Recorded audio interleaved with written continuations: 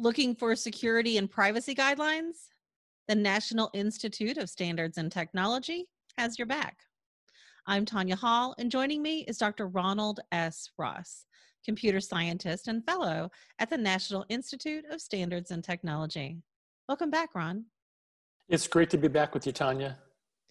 Remind us what it is that you do at NIST.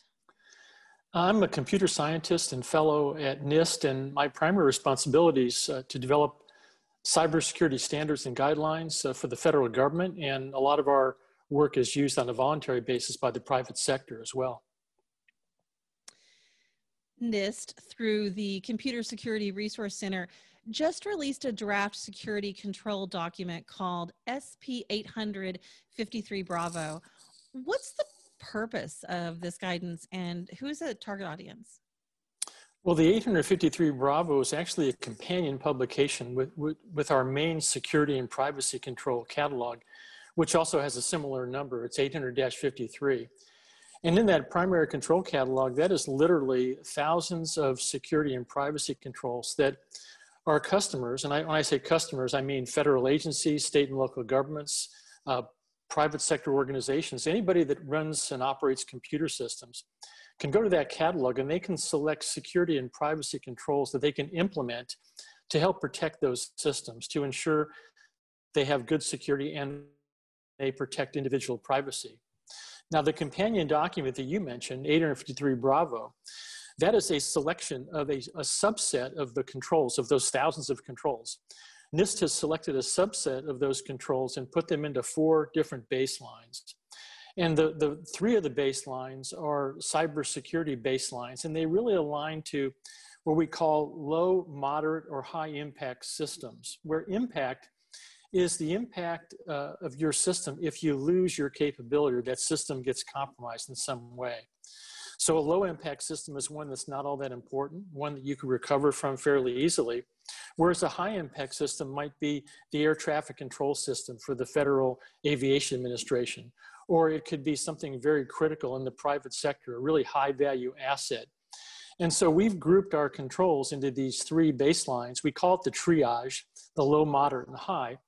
And it basically says that you pick the right set of controls for the criticality or sensitivity of your system. And that's kind of the methodology that we used in that 53 Bravo document.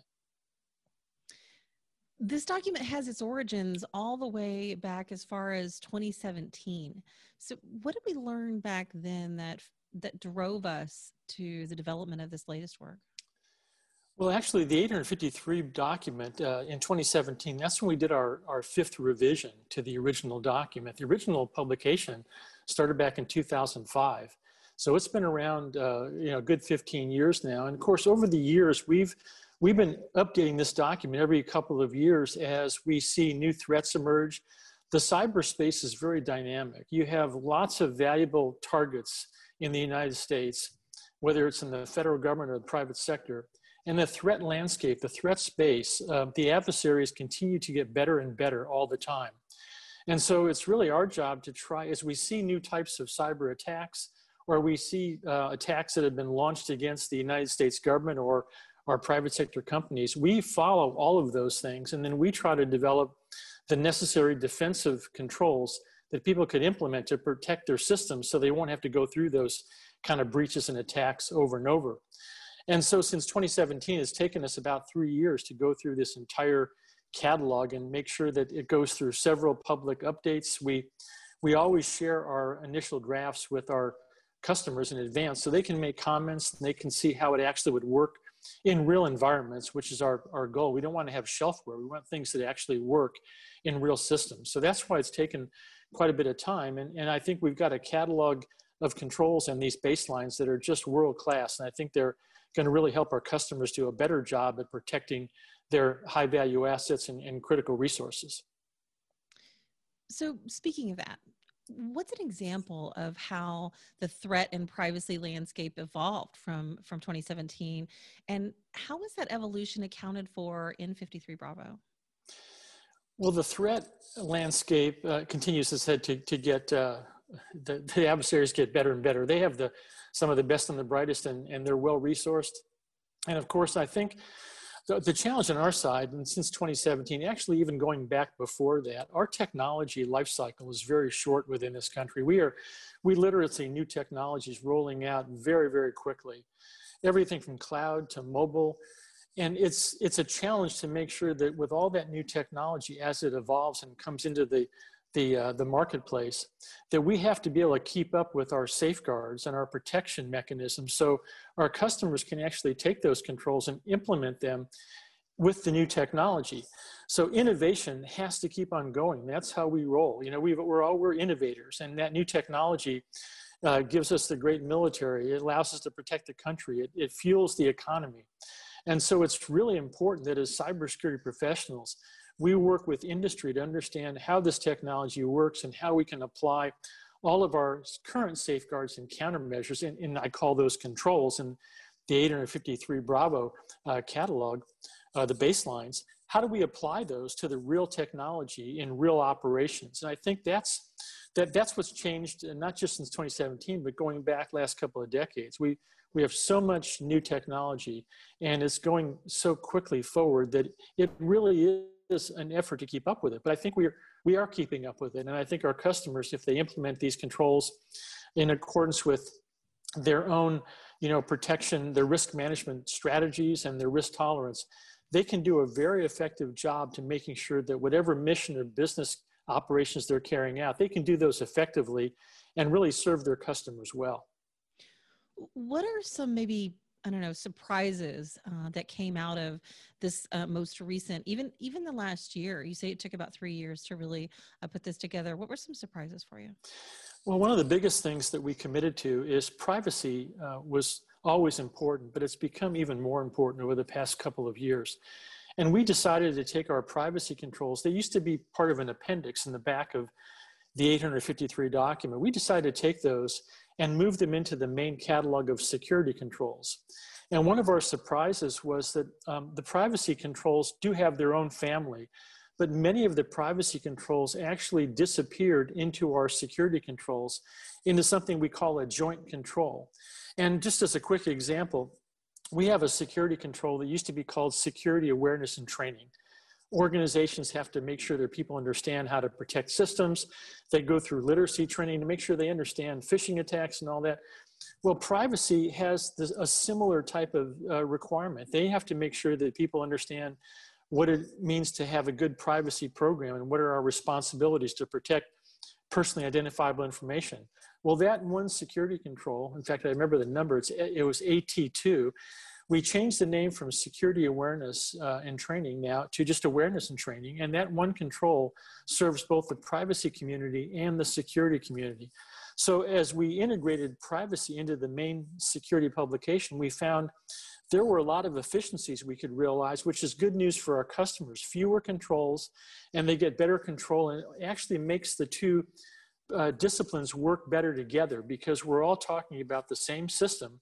You got security teams and privacy teams. They're all trying to do their thing to make sure that system is well protected, either from the security or privacy perspective. So that was really a pleasant surprise, and really it turned out very, very well. Is it possible that our technology evolves so quickly that nothing has a chance to mature and maybe get fully debugged? Yes, that's always a possibility, but I think that we are always going to err on the side of innovation and technological advances. That's just what we do. We become so accustomed to that, and I think the challenge, as I said before, is for us to be able to apply the concepts in accordance with the new technology. Now, that sometimes can be a challenge, but the good news is that our core cybersecurity principles and concepts have not changed in 40 years. We still have access control. We still have identification, authentication. We still have all the encryption. All those fundamentals have really not changed. And so, we apply those fundamental concepts and principles as the technology rolls off the line. Now, sometimes we get surprises, like the smartphone. We have a two-factor authentication requirement. You have the PIV cards, the smart cards, and when you have smartphones, there's no card reader for that in that phone. So NIST had to go back and design something called derived credentials. So the credential, which normally would be on that smart card, now is embedded in the software on the phone. Now, is that as strong a solution as having the separate token outside the phone? Probably not, but it was good enough. It was a risk-based decision, and that's what it really ends up being about. We're always going to be making risk-based decisions, looking at the new technology and the protections that we think are necessary. And sometimes, oftentimes, there'll be compromises, but they're done, from what I like to say, with your eyes wide open. As long as you understand what the threats are and the vulnerabilities that you have in your system, then you can understand what the potential adverse impacts might be. And if that's a good trade-off, then people are gonna go ahead and implement that solution. We're a risk-based society. We get into airplanes all the time. We get on the Beltway in Washington, D.C. in cars. And these things can be very dangerous at times, but we do that because we know the underlying aircraft that we get into, the underlying automobile has a lot of terrific safety mechanisms built in, and we trust the technology. Sometimes it fails us, but not that often. And I think that's going to be the story of cybersecurity and privacy as we move forward in the 21st century. Where can we go to find this and maybe other related NIST security documents, Ron? Our website has the greatest collection of security guidelines. It's at csrc.nist.gov. That's csrc.nist.gov. And that's our homepage, and it's all organized by categories of publications. We have standards, guidelines, white papers. All of it's free of charge. Not quite free. As taxpayers, you've paid a lot of money for those. But they are yours now that they're on the website. You can also go on LinkedIn and Twitter. I'm out there, and my email is out there as well, my email address, and even my cell phone. So you can get a hold of me any way you want. We're available 24 hours a day, 7 days a week. We love working with our customers. We love these podcasts, the interviews, because it helps us get our message out, and we're just grateful that we can be serving the American people. Dr. Ronald S. Ross, computer scientist and fellow at the National Institute of Standards and Technology. What if somebody wants to connect with you personally, Ron? Where can they find you? Well, they can find me on Twitter. It's Ron Ross Secure. And again, my email address is the same thing. It's ronrosssecure@gmail.com. Or if you want to go to my NIST official address, it's ron.ross@nist.gov. And again, looking forward to hearing from all of you out there. Thanks again, Ron. And thank you, Tanya. Find more of my interviews right here or at tanyahall.net. Thanks for watching.